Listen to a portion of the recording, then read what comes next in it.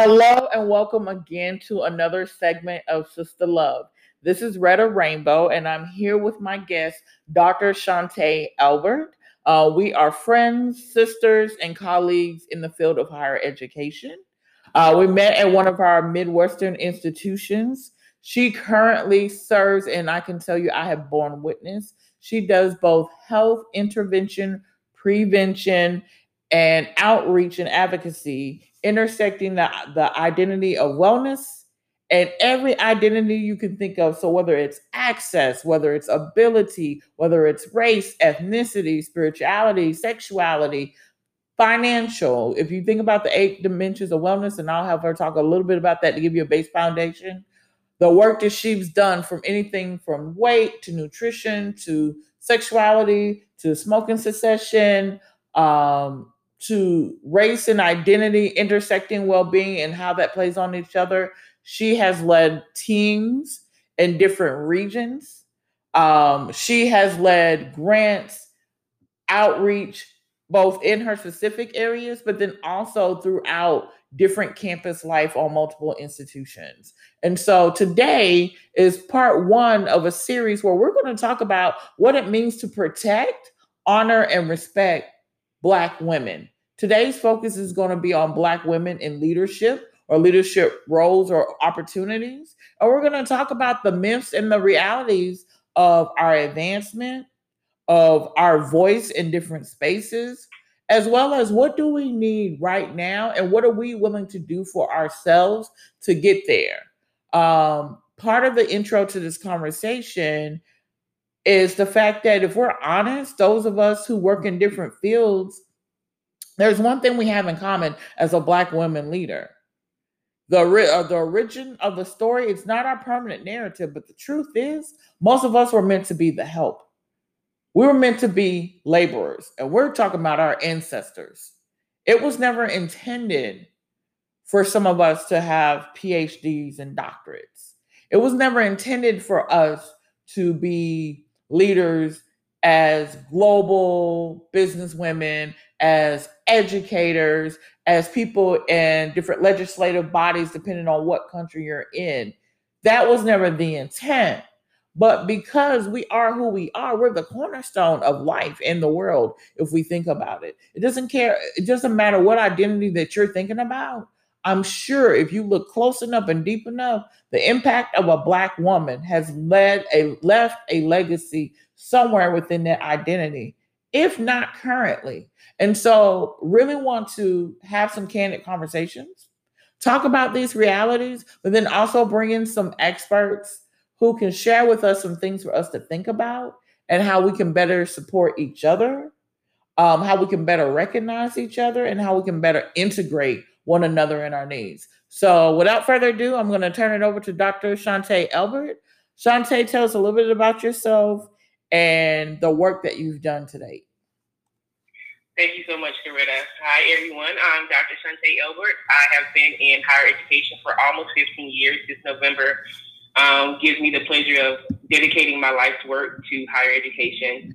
I always tell people that I was called to this work. I didn't willingly walk into it.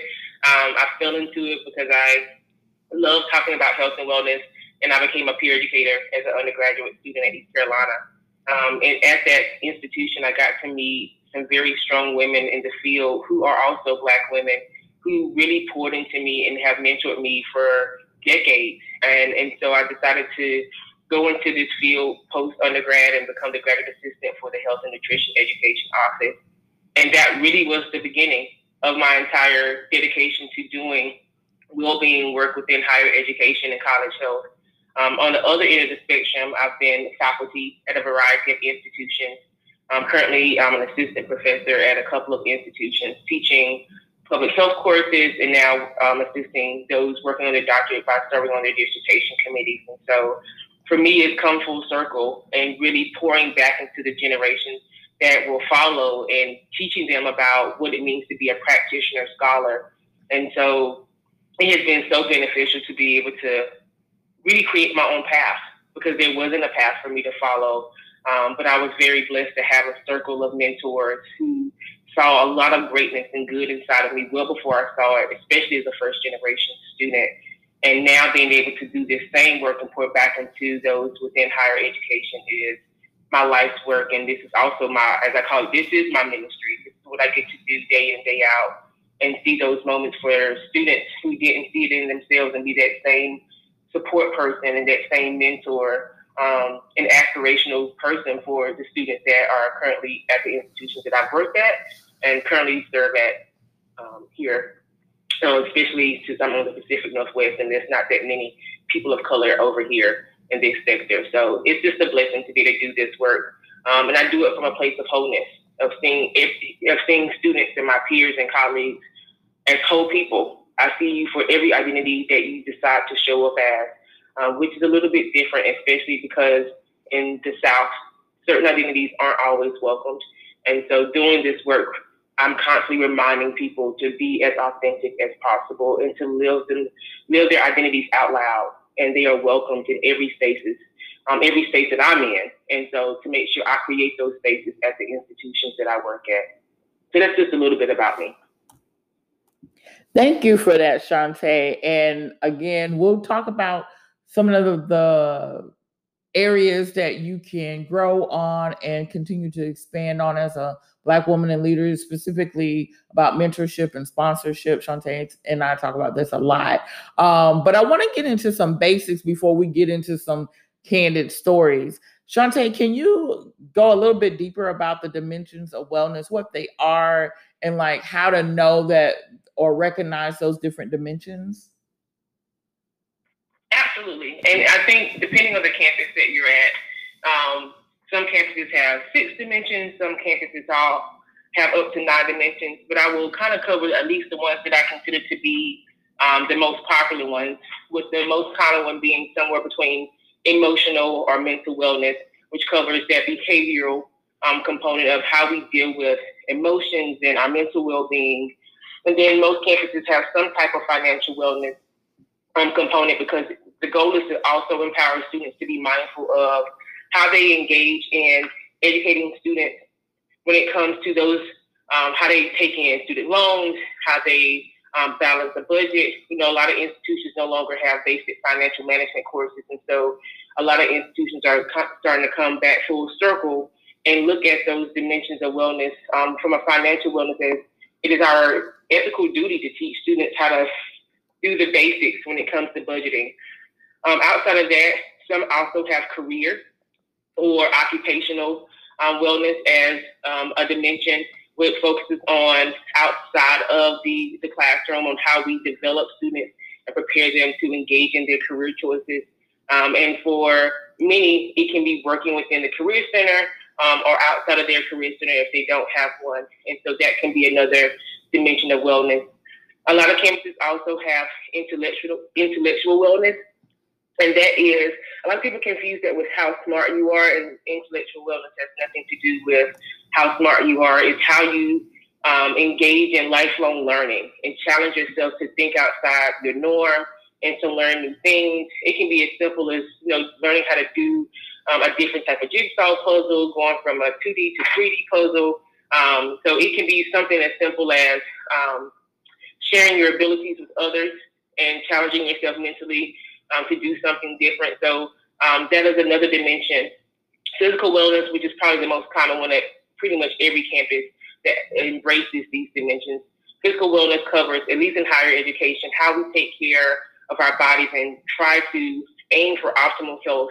And that includes physical activity, nutrition, sleep wellness, and it really also incorporates how we approach risk that can be through behavior modification. So that can be sexual health, alcohol, drugs, interpersonal violence, those type of things. The other type of dimensions that can also be at other campuses that can vary are environmental wellness. And a lot of people get this confused to just focus on do you recycle. And environmental wellness is not just about do you recycle and sustainability, but it's really about the environment and how we respect the environment, but also how we set the tone for what we allow around us. And so for many of us, it could be something as simple as what engages our senses and makes us comfortable when we're studying for our finals or studying for tests. And it can be something as what type of lighting can be helpful. Some people can't do direct light; it gives them a headache. Some can't do certain smells, and so making sure the environment is conducive and safe. And so it's not just about sustainability, but it's also about safety. And then the last one the last two that I covered, depending on the campus, is cultural wellness and spiritual wellness. And cultural wellness at some campuses is around diversity, equity, inclusion, multiculturalism, and respecting different backgrounds and identities, sexual orientation, and depending on how the campus embraces DEI, can be how they approach cultural wellness, and if they even have this as a dimension. And then spiritual wellness is one that many campuses don't even include because they confuse it for religion. But spiritual wellness is looking at a way to explore your purpose and your meaning of life and why you want to contribute to the peace and well-being of others. And so for a lot of people, spiritual wellness can include their faith in a higher power, but for many others, it doesn't have to include some type of standardized religion or popularized religion or a faith-based organization. And so those are the 9 dimensions that are most commonly used. And again, you'll see variations from just picking 5 of those all the way up to all 9, or combining them. I've seen social, cultural, and so they'll combine social and cultural into one dimension. And so it just really depends on the campus. And so I approach the dimensions of wellness from a place of it is easy to talk to my colleagues that don't work in public health or college health on how to embrace well-being in their day-to-day, in their settings on campus. It's easy to say, how do you embrace these dimensions when you're teaching your courses, when you're building curricula, when you're engaging in whatever you do, whether you're working in housing or whether you're working in sustainability or if you're working as a groundskeeper, how do you take these dimensions and embrace it and are mindful of this in your work as you work with the variety of students on our campus? And do you see people as whole people? You know, these dimensions remind us that we have different dimensions to who we are. We're layered individuals. And so when we do one-offs in higher education and one-dimensional approaches and they're not effective, this is one of the reasons why, because we only approach the situation or the problem from one area and forgot that students are multidimensional beings. And so what we often see is what is at the surface. So just like at your coffee, whatever bubbled up to the surface and whatever cream is up at the top of the coffee or the hot cocoa, and you can scrape it off, that's what we tend to see with students. And so a lot of the times when we do this work, a lot of us who do it call it root work, of getting to the root of the problem. And the dimensions of wellness levels the playing field, whether you're a practitioner or not, of saying, let's look at the whole student and how we want to engage with them and how we want to make sure that we not only recruit them here, but we retain them here. So how do we look at these dimensions across the campus and build it into the framework and build up, as we call it, a culture of well-being? From the time we recruit them to the time they graduate, how will we approach them from these dimensions? So that's just a brief overview of those 9 dimensions of wellness. Thank you, Shantae. And you said some really crucial keywords in there. You talked about those of us who do the root work, who get below the surface, who get to the core of what's going on. But then you also mentioned the retention, and you talked about it from the student lens, but I want us to pivot, and I want us to think about from the employee lens, specifically, what is some of the root work we need to be doing in these professions? Doesn't matter if it's in education or outside of education.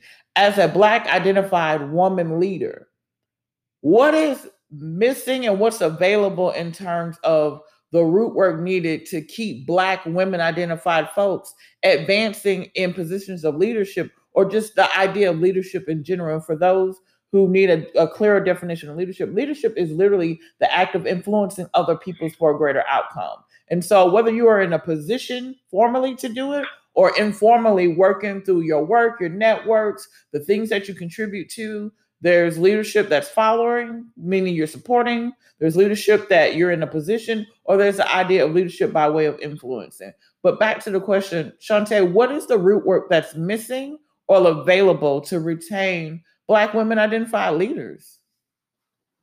I think some of the root work that is missing starts with not viewing Black women as aggressive when we are passionate and purposeful with the work that we do. Giving us space in certain areas. And I think that is probably one of the most necessary conversations we need to have. First of all, is just identifying the biases that we put on to Black women. You know, some Black women are told that they can't wear their natural hair in the workspace. They are told that they can't dress a certain way. And so to not only recruit us is to also welcome how we want to engage the spaces that we are in. And so I think it's hypocritical to recruit us and then to limit how we engage in the spaces. And, you know, a lot of other colleagues that are not Black or brown or people of color or indigenous don't have to worry about how they wear their hair. Should they wear that Black Lives Matter t-shirt? Can they wear any type of African print attire? What will their colleagues think? You know, it's always multiple thought processes in how we decide to go into our spaces of employment and how we engage in those spaces. And, you know, it is challenging and it's also exhausting. And so, you know, the first thing is to just not recruit us, but to welcome all aspects of who we are and then provide the spaces for us to go into there. You know, a lot of times when I talk to peers who are whether entry level or high up in the org chart in an administrative role, we often talk about being the only. And it's very lonely at the top. I've done quite a few presentations. It's lonely at the top. And what it means to be the only person, and it often recruited to be the voice for all at your institution. And I can't speak for every Black woman at my institution, but at times I am the voice for all the Black women at my institution. And so it makes me have to think twice as hard on how I engage in certain spaces, because how well or how badly they perceive me to do it will determine if other Black women get the chance to come into some of those sacred, and I use sacred in parentheses, spaces of administration. And then last but not least is allyship beyond lip service and to sponsorship. It's one thing to say we really support you all, we really see the great things that you do, but when I talk to colleagues of color and I ask them how many of you all have had the chance to move up internally and got that nice tap on the shoulder, not many of us have had the chance to move up internally. Majority of us that I've have a chance to talk to have had to apply for every position. And so when we are having to work twice as hard to get to the table and apply for every position and often overlooked, it makes it a lot challenging as we engage in a variety of spaces, because we know those spaces weren't created for us. And so those are some of the things that can be challenging. And one day early this week, I talked a lot about how we as Black women, specifically people of color, often have these natural gifts and abilities. And because of the exhaustion of having to constantly prove ourselves or being told that it's not good enough, we stop functioning in those gifts.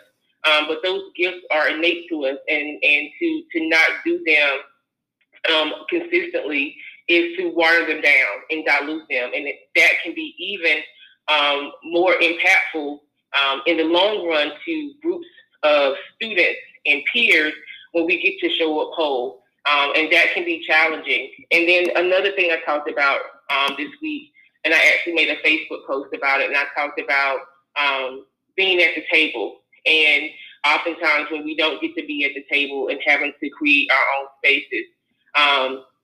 And the quote talked about it's not just about being invited to the table, but when you're situated in your gift, no matter where you are, whether you're standing in that space or whether you're welcome to that space openly and willingly, the gifts will make room for you, and you will be and basically saying that the tables will shift for you, and it won't always feel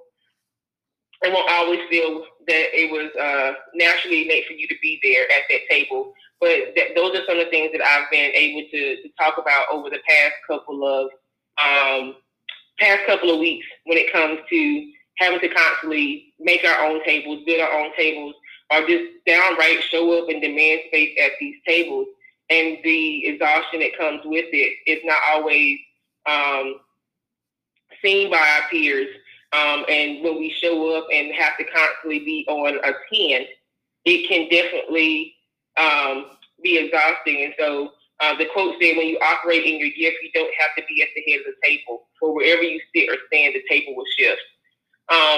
And that has been my mantra for 2020 of, doing this work for so long and constantly being overlooked and trying to get to the table. And now, if that's not the purpose of why I do what I do, of just being comfortable where I'm at and seeing the table shift to me. And that is what I have had to shift my thinking to, and many of my peers have had to shift our thinking to, because we've had to fight just to be at the table, and the table is unreachable. It's not a glass ceiling like it is for our white colleagues, especially white women. It is a concrete ceiling, and all of my research for my dissertation showed that it is impenetrable. You can't even see through it. You can't see around it. And so we have to approach leadership from a very different aspect. And it's a daunting task. And so when we don't have mentors and allies and sponsors, it can really dilute the field where we just walk away, not because we don't want to do the work, but really because we're just exhausted from trying. Shantae, that is so true. You hit so many key points, and I actually took some notes because there's some things I want to pull apart for us to expand on just a little bit. So bear with me. One of the key areas I want to start on is the employment piece. You're bringing us to the table. I think there's a quote, and it may be in the Bible, but it says you perish for a lack of vision. I think all the bias and the nuances you just described, it's symptomatic of institutions in our cultural and our society not having visions for what people and institutions and organizations want. If you know what you want, you have a big overarching picture of this is what I want my company to feel like, look like, sound like. Here's the words that'll be used. Here's the feelings or the experiences people will have. When you have that together, then you can map out who needs to be at the table, what skill sets, what competencies, what other nuances or experiences do they bring to the table. And as a result of those experiences, our stakeholders will have this experience to the right. That's what it looks like when you have a vision. But we know a lot of times that we've worked at some places together and apart that didn't have those visions. And when you don't have those visions, let me tell you from my perspective how the employment process ends up bringing us in heavily recruited. And then within 3 to 5 years, look at your HR numbers. I don't care what profession you work at. Look at African-American women or Black women or women of color as a whole, and look at those turnover rates. And I can tell you some of the examples of why. When we come to interview, sometimes you've got the wrong panel of people at the table. And here's what I mean by wrong panel of people. You may have people who are overrepresented and tokenized. So when I went to my first institution here in the Midwest, I didn't realize how frequent Shantae's point about being the representative for a whole identity. My supervisor was hypersensitive to it. We actually got into not a spat, but it was like our first moment of tension because within my first week of being at the institution, somebody who identifies as a queer ally had tapped me. We had good vibes, had a good conversation. Shantae knows exactly what I'm talking about. And they asked me, they're looking for a director's search for their LGBTQ center. And she's looking for some people who would be intentional, who have done some work for the community, in the local community, but as well as on campus for students, and who would have that good judge of character about who can do the work and then who's just talking about the work. And those of us who've been in any field long enough know you've got star performers who will come in there, wow you like a great sermon or a good orator, and can't do a lick of work and ain't interested in doing a lick of work. They're interested in wowing your socks off, getting your benefit package, and having another notch on their belt with either a nice title or nice office benefits or your institutional's name on their resume, right? And so what happens when you select the wrong group of people? They look for those persons and they weed out a lot of potential. And then, I was talking about being overrepresented. I knew this person was intentionally recruiting me to represent, but my boss had watched so many people who were on his staff before I got there because of their identities. They're on 5 and 10 search committees. And he was at a wall as a white ally being frustrated, like, I just hired this employee. This, person in another department, did you want to let me know that you were recruiting my person? So within a frame, he was right, but then there was also the piece we had to navigate of, oh, you hired me for my ability. I need you to trust that I know when I'm being tokenized and not tokenized. So nuances, but to my point, you can't keep putting the same 5 or 7 people out of a division or department on all your searches when you're trying to have some type of multicultural effect. That in itself is problematic. And then 2, at what point are you fatiguing the people that you're having to overrepresent? And then 3, it's just disgusting. So that's like point 1 on the employment part. Point 2, going back to the who you bringing to the table. At the same institution, I also sat on searches, and Shantae, you can attest and jump in wherever you want to. People who are worried about the wrong thing at the wrong time. That's where bias comes in. I remember the same search I was on for the director of the LGBTQ Center. I'm doing resume critiques with the different people I'm around the table with. 2/3 of us are focused on the right thing. The other third were 2 individuals, white identified women, one obsessed about grammar, the other obsessed about format of a resume. We're not even talking about the interview. We're talking about the resume. And I had to be the person, and when I say had to be, this is my conviction. I pushed back so hard because this isn't about who was selected and wasn't selected based on race. But so many times this, and I'm going to call it nitpicking, but the word is pedigree. It's the same pedigree where, and I know if you are a marginalized population, you have experienced this.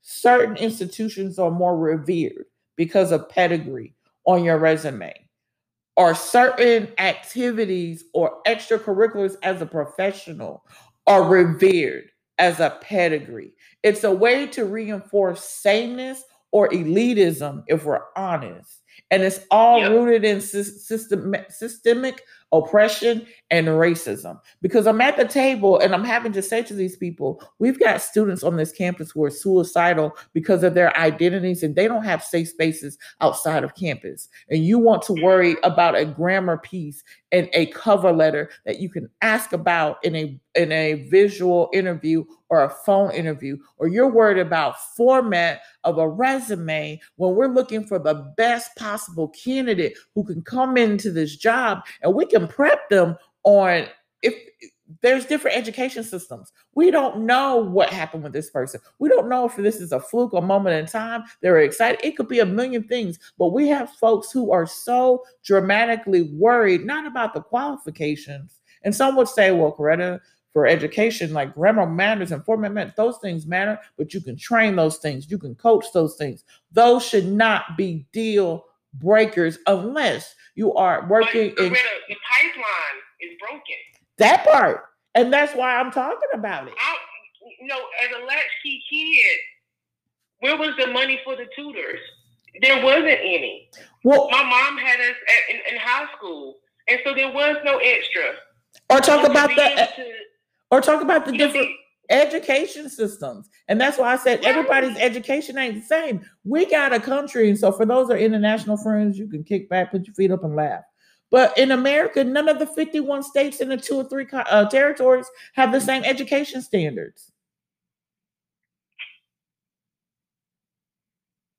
But yet we look at resumes and cover letters and we critique as if you should be the creme de la creme. Okay. All right, welcome back, listeners. As you can tell, this conversation is heating up to be something great, as I already knew.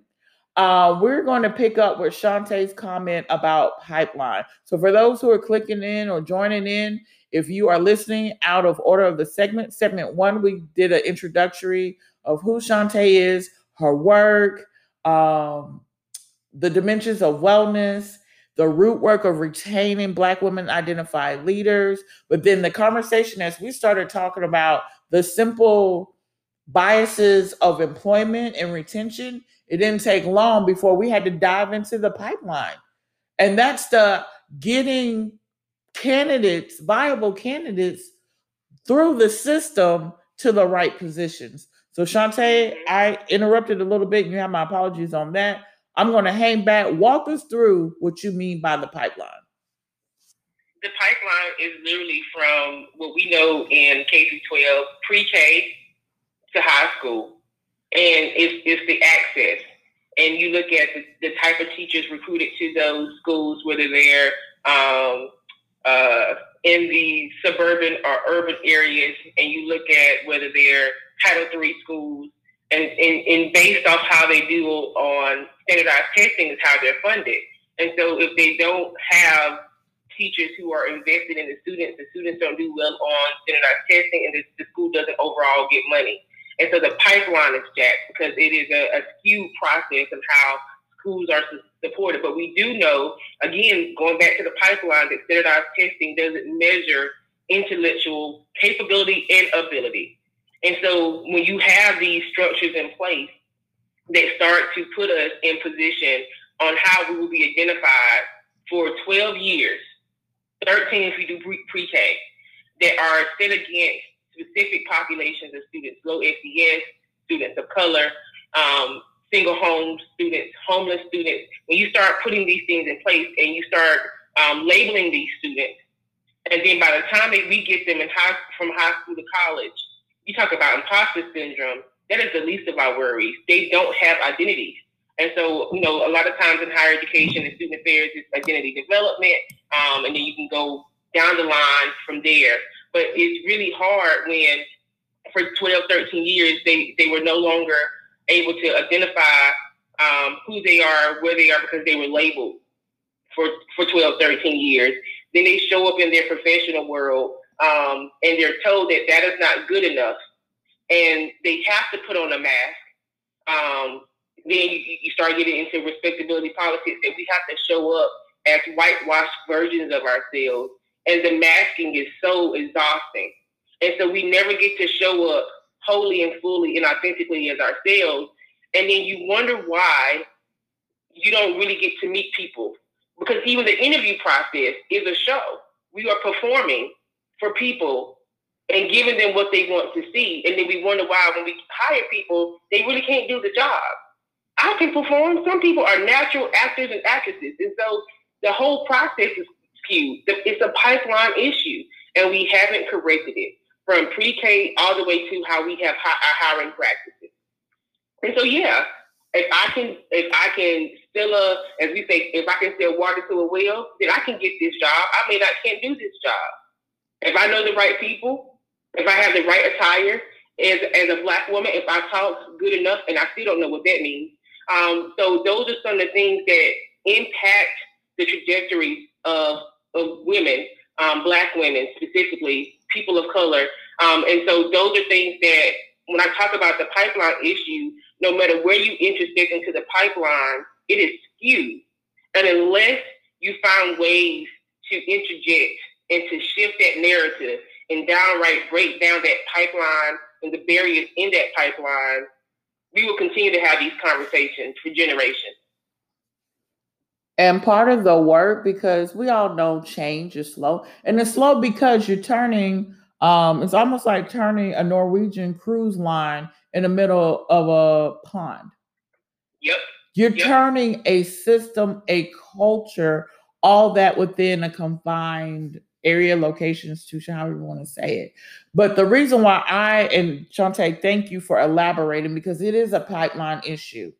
But you got to start somewhere, businesses, employers, and that starting somewhere, when you have these experiences of these job searches, start having people provide feedback about being on the search team. Because if you do it, it's not going to always give you feedback like some of the things Shantae is saying or that I mentioned, sitting in on a search and people are being critiqued about things that will inhibit getting the right people to the table. And we're not talking about lowering standards. What we're saying is the things that can be coach and train. The things that are non-negotiable, and we need this person to come in with this bandwidth of skills.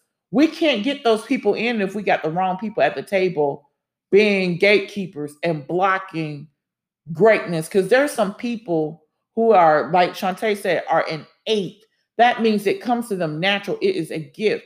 And they're being prevented from doing this work, or they end up advancing beyond slow, which impedes them from making adequate pay. You have to take entry-level position and laterals when you should be advancing upward, but you can't because you don't know about the invisible gatekeepers who are looking at small nuances that are trainable.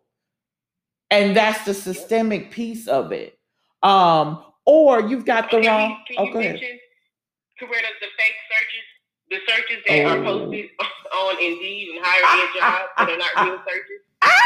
I mean, it is, it's not like these hiring processes are easy where I just submit a cover letter, resume, and references. But the online application system can take you anywhere from 30 minutes to an hour to fill out, only for you to find out there's an internal candidate and this is a fake search. Whew. When all these people have to do is just, and some institutions won't let you, but if you, and I know we say institution because we both work in education, but for institution, replace and think your employer or your business or your corporation or your own business if you run a business or your nonprofit, whatever it is, or branch, depending on what you do. If you have the ability to appoint or elect, do it. Because that person who's at home, who's really looking maybe for this expertise, I need this competency and this job will allow me to do it. Or I've always wanted to work at this type of, whatever, fill in the blank. This is my shot. Do you know how deflating it is to put that energy? And I'm going to pause, a little triple pause. HRs of the world. My favorite HR is the ones that don't ask for redundancies. You don't need this information, don't ask for it. If there's a way where this person, you're just going to look at the resume, then find a way to pull the demographics, not the, we'll pull from your resume, because your thing that pulls from the resume does a horrible job, and you end up having to redo all those fields anyway. If you don't need if your job requires a bachelor's degree, don't ask about the high school. If they got a bachelor's degree, they couldn't go to college without some type of high school equivalency. You got that already. Move on. Be succinct. I love it when the HR application only asks for me to upload a couple of documents, do maybe a page of fields, and do some demographics, and I'm done, meaning I can apply in 10 minutes or less. Isn't that so efficient? But it also lets me know you're effective, you know what you want, you have a vision, and you have the behind-the-scenes mechanisms so that you're not wasting my time. People looking for jobs, start looking at that. When people need a whole life script, maybe you need to step back and understand that's a representative of that company, institution, branch, or whatever you're dealing with. That's one thing. But going back to the triple pauses and things, the fake searches, can we stop with those? And I know some institutions you have to post. I did not learn this until I became a middle manager. People of the world, if the job posts for less than 2 weeks, it's probably already given to somebody. Yep. Now, sometimes people will play the game of, well, I know this is a hot job and I know people are going to jump on it. Sometimes, and it's only like 5% of the time, people will put it on for a week because they only want people paying attention, the top applicants, and they know it's almost like supply and demand. But that's usually less than 5% of the time. 95% of the time, that job's open for 1 week. They already know who they want. And it's a hard lesson because I know I've been on the other end of thinking, oh my God, this is an amazing job. I'm gonna put in for it, and no. And then the third pause, and I know Shantae's experienced this. I have a beloved colleague who is in South Carolina. She was definitely a gatekeeper for me. She supported our executive leadership when I was at this institution. And I can't tell you, she pitched so much for me and my other colleague at that institution. When I say pitch, when she saw things about to like go into chaotic or could be misunderstood or misconstrued, she played gatekeeper. She advocated. She asked clarifying questions of stakeholders who were calling in and may have been disgruntled. She managed our executive leaders who may have looked at something skewed and helped them refocus or said, let me be the middle person. You go do your thing. I'll connect with Coretta and other people, and I will make sure we have what we need. That's a gatekeeper. But she always said, because when she got to know me, she was like, you were so passionate. And all my supervisors will tell you, I'm passionate. I love people. I love the work. And my personal mission is to see every person I come in contact enhance their quality of life. So based on that, when I apply for a job, I'm applying as a whole person, as Shantae said in segment 1. I'm showing up as my whole self, ready to work with other people and help them find their whole selves. I'm not going to do it for you, but I want you to realize that and materialize that. But some of these jobs don't want that. Some of these jobs really just want a token. I want to look good. I want to say in a report, we do this. And that's what I'm hiring for. And if you don't go in with your eyes open and your ears perched, you'll end, because I've done this several times. And her new thing for me is if I tell her about a job, she says, Retta, do they want the person to do their job? Or do they want to say we have somebody to do the job? And she does that. She does that for my, and while I'm gonna bring it up and I'm turning over to you, Shantae, she does that for my wellness. She does that because she knows my mental health journey is real. It has always been real and will be real. And she cares about me as a sister and as a woman of color. And she doesn't like to see me expend energy into roles where people never wanted success. And that is exhaustion. And that sometimes happens to us women identified leaders. We get put in positions where we were meant to be quid pro quo and token, and we showed up on a job willing to do the job only to have to fight upstream the whole time because nobody ever really wanted results. Shantae, you got it. The upstream battle. I mean, upstream is a public health term that we use in public health because the goal is to go upstream and prevent things from happening. And to go upstream and prevent things from happening requires us to change systems. And what we, again, in public health, we call it a systems approach. A lot of us use the social ecological model, which starts with policy and goes all the way down to the bottom of that model, which goes on the individual level, so peer-to-peer or person-to-person. And so these are approaches that we do in public health that are very applicable in higher education. But I want to pick on a piece, Coretta, and I know we've talked about this before. And I actually had a woman of color doing an interview process who was in the top position at her institution, her campus president, during the interview process, look at my resume and ask me, why did I job hop? And it was a gut punch. Mm-hmm. And to not be defensive was my goal. But it's hard when you apply for a job and you're overlooked, not because you didn't have the skill sets, but because a coworker said I wouldn't want to work for Shantae. And said coworker showed up and barely did their job, was lazy, unprofessional, and it was documented. But because said coworker had longevity and was also popular, I didn't get an interview. And so and my response was, if you look at my resume, you would notice that every job that I've went to since I left my first institution was a promotion. I didn't take a lateral move. It was a promotion, not only in title, but in salary. And I said, while I would have loved to stay in my home state of North Carolina, I wasn't given the opportunity. And it's hard when, as a Black woman, the opportunities that I've had have been at institutions that required me to leave my comfort zone of the South of North Carolina. But to be on an interview and for a Black woman, obviously in a different generation, who didn't believe in job hopping, because eventually I read an article where they said they didn't believe in it, to question me. And knowing the pipeline issues that we have in higher education, and to pull it out in an interview process, it was hurtful. I think it was more hurtful than anything. And then I had to respond to that. And it was just the most off-putting experience I've ever had. And I remember the hiring manager, as I wrapped up the interview day, I told them, I was like, this started off my interview. And it shifted how I approached everything else for the rest of the day. And I said, I think you all should really be mindful of the type of questions you ask people. You don't know why people left positions. But to imply that people are job hopping without getting context is rude and disrespectful, especially when you're coming and approaching it to marginalized populations, when we know oftentimes we don't get opportunities for upward mobility internally. And that has probably been the biggest issue I've had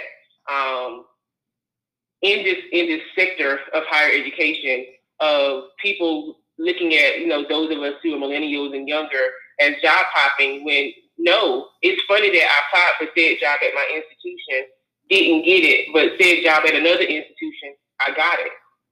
What does that say? And so those are some of the things that not just me, but many of my peers we have talked about and cried about and don't understand, but it's just daunting. And at times there's just no words to understand and to really try to put it into words at times is just unreal, because I don't hear these same type of conversations from my white colleagues that I'm good friends with. Oh, and to that point, Shantae, I've got a couple of things. One, I'm thinking about one of my white colleagues who he had made several moves. So he moved from Tennessee to Mississippi. And then a year later, he moved back to our home alma mater. And then after that, he moved down to Miami to find out Miami was not a cup of tea for he and his partner. And then took another position somewhere else in the South. Or I may have gotten the Mississippi wrong. I think he went from Tennessee to Georgia to Florida and then to Mississippi. I bring that up because I know this person, great skills, amazing person. But I know as a white identified cisgender male, he was allowed, I'm pretty sure, and I bet if I pull him on here and ask him, somebody asked him about why he was job hunting, or job hopping. He wasn't job hopping. He went to environments and either the job wasn't what he thought it was, so he moved. There was trade-offs he wasn't willing to deal with, so he moved. The environment, like you said, there's environmental factors. I know for a fact when he went to Miami, he said it is a very in-group. If you're not born and raised from there, it is really hard to adapt if you don't have a lot of roots there. And so he and his partner finally found what they were looking for in Mississippi. There's a privilege in being able to make those moves, but not sit during an interview process and have somebody ask you, why are you hopping around? Because I've had people say that to me. And my next point is, when I was in corporate America, one of my bosses, her name was Jennifer. And she said to me up front, she was one of the most direct white women I've ever worked for. And I appreciate her. And by the way, I'm a Gen Xer, so it's not just the millennials. It's anybody who needs to do what they need to do for themselves. I say do it. You live one life. Living your life based on what other people say. I can tell you one thing. If you Black and woman identified leader, you wouldn't be in your role if you listen to what everybody had to say. That's going to be one. But number two, Jennifer always told me, and I only worked for her maybe 8 months best before she got promoted. And so she led, but she said, Coretta, when there's something that you really want to do, make sure you're networking and working to get the skills and the competency to go do it. And don't stay in something that's not fulfilling for you. Go do the things that are going to fuel you. And I think of another supervisor who used to say, what are the things that are going to fill your cup? What are the things that's going to fuel or fill your soul. And not everything that you're going to do is going to fit those attributes. But both of those are white identified women. The first story I told you all was a white identified male. The reality is, when Black women or other marginalized populations are coming to the table, we're not being asked the same set of questions. When cisgender white men show up to the table, they're not being asked about accommodations and, oh, are you going to be able to do the job if you have a family, or is this going to be a problem because based on whatever identity piece, or, oh, we see you've moved around. I've never sat in an interview where people have questioned a man's ability to move around. Seldom have I seen it happen to a white woman, but I'm going to tell you, if you're marginalized, everything is critiqued. Everything you've ever done. Basically, within your introduction, the best thing you can do is tell them your story, your narrative, and glue those pieces so you don't have to waste your time being picked apart. Even the role that I currently inhabit, I had somebody in that, I guess the group, I mean, they're a colleague now, but in that group asking like, so if you get this position, will you stay longer than, like, they looked at your longest experience was in your corporate. Will you stay as long as that? And I honestly looked at them and I said, I'll stay as long as my path and my assignment is called. I take jobs not for the sake of a job or not for a check. Yes, I have rent to pay, so let's not be silly. But I take responsibilities because for me, I'm on assignment. I go to roles based on spiritual direction as well as where I'm trying to go for my career. And so at this part, I've made one of my biggest goals was to become director and do something that intersects identity and leadership and growth of both student employees and professionals. So I'm living my dream. So here on out, and it's always been this, it's a spiritual journey for me. Everybody can't say that. And it's not saying that you should, but for me, that's always been my walk. Spiritually, I know when a job is over and it's time to go in a different direction. And the steps and the signs will lead me there, and serendipity and all those other pieces. But when I'm sitting across from someone that said that, and once I got hired, somebody did mention to me, and they were like, I gained so much respect for you because I knew my colleagues shouldn't have asked you that question. That question had nothing to do with your credentials, but yet you had a very on point answer to let them know they were wrong for asking it, but you will do what's best for you. And she was like, that gave me voice for myself. And unfortunately, you said the piece. This is a spiritual calling. That part. You can't rationalize faith and spirituality to non-believers. Nope. Because again, I appreciate those who are agnostic and atheists, but you're trying to level the playing field and get them to understand something they don't believe or understand. And so one of the things to kind of level the playing field, I always say this. I said missionaries don't tell God where they're going. They go where they're told to go, and they're led. And that's what I am. I'm a missionary, and this is my job in College Health.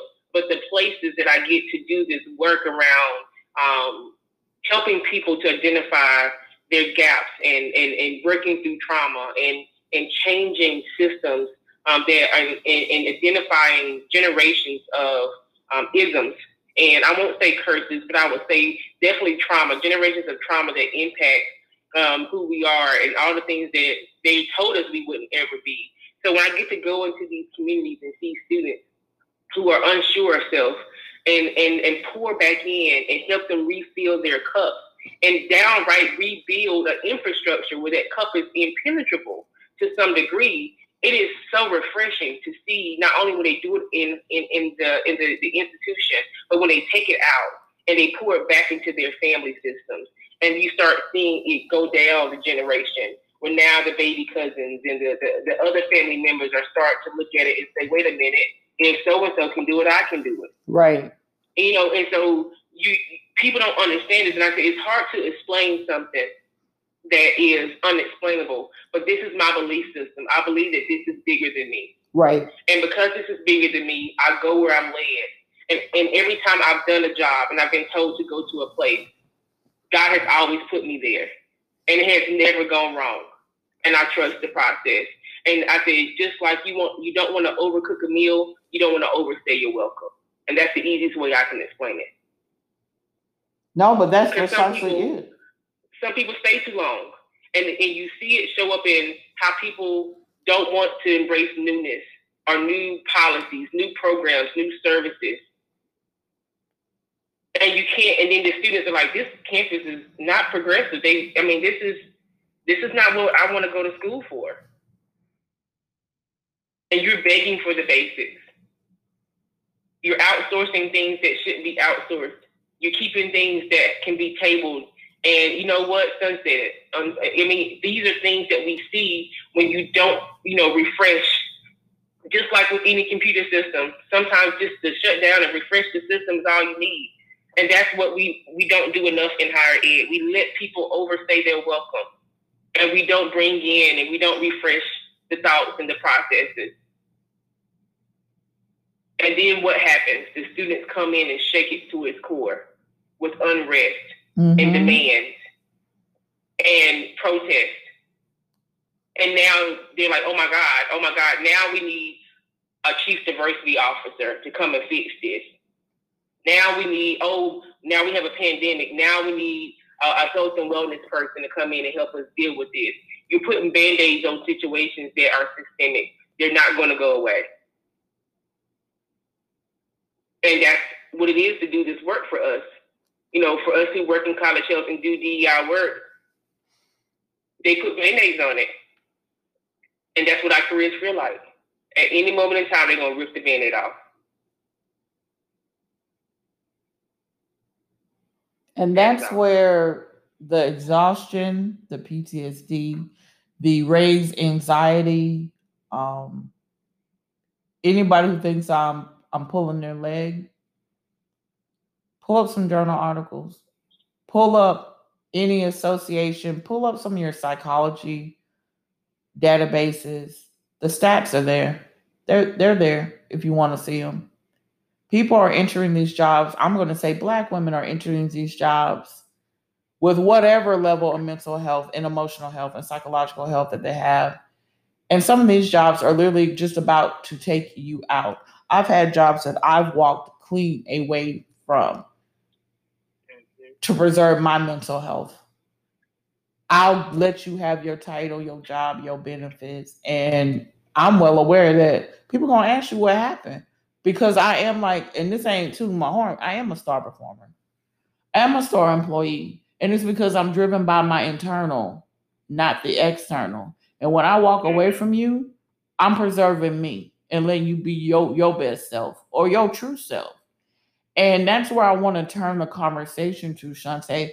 At this point, we just basically named the fact that these environments aren't equipped for the people that you're asking. You're asking us to come here and you're asking us to put our sauce on it. You're asking us to model the way for what holistic care looks like, but there's no care for us. There's no equity for us. Our voices aren't heard or they're misunderstood.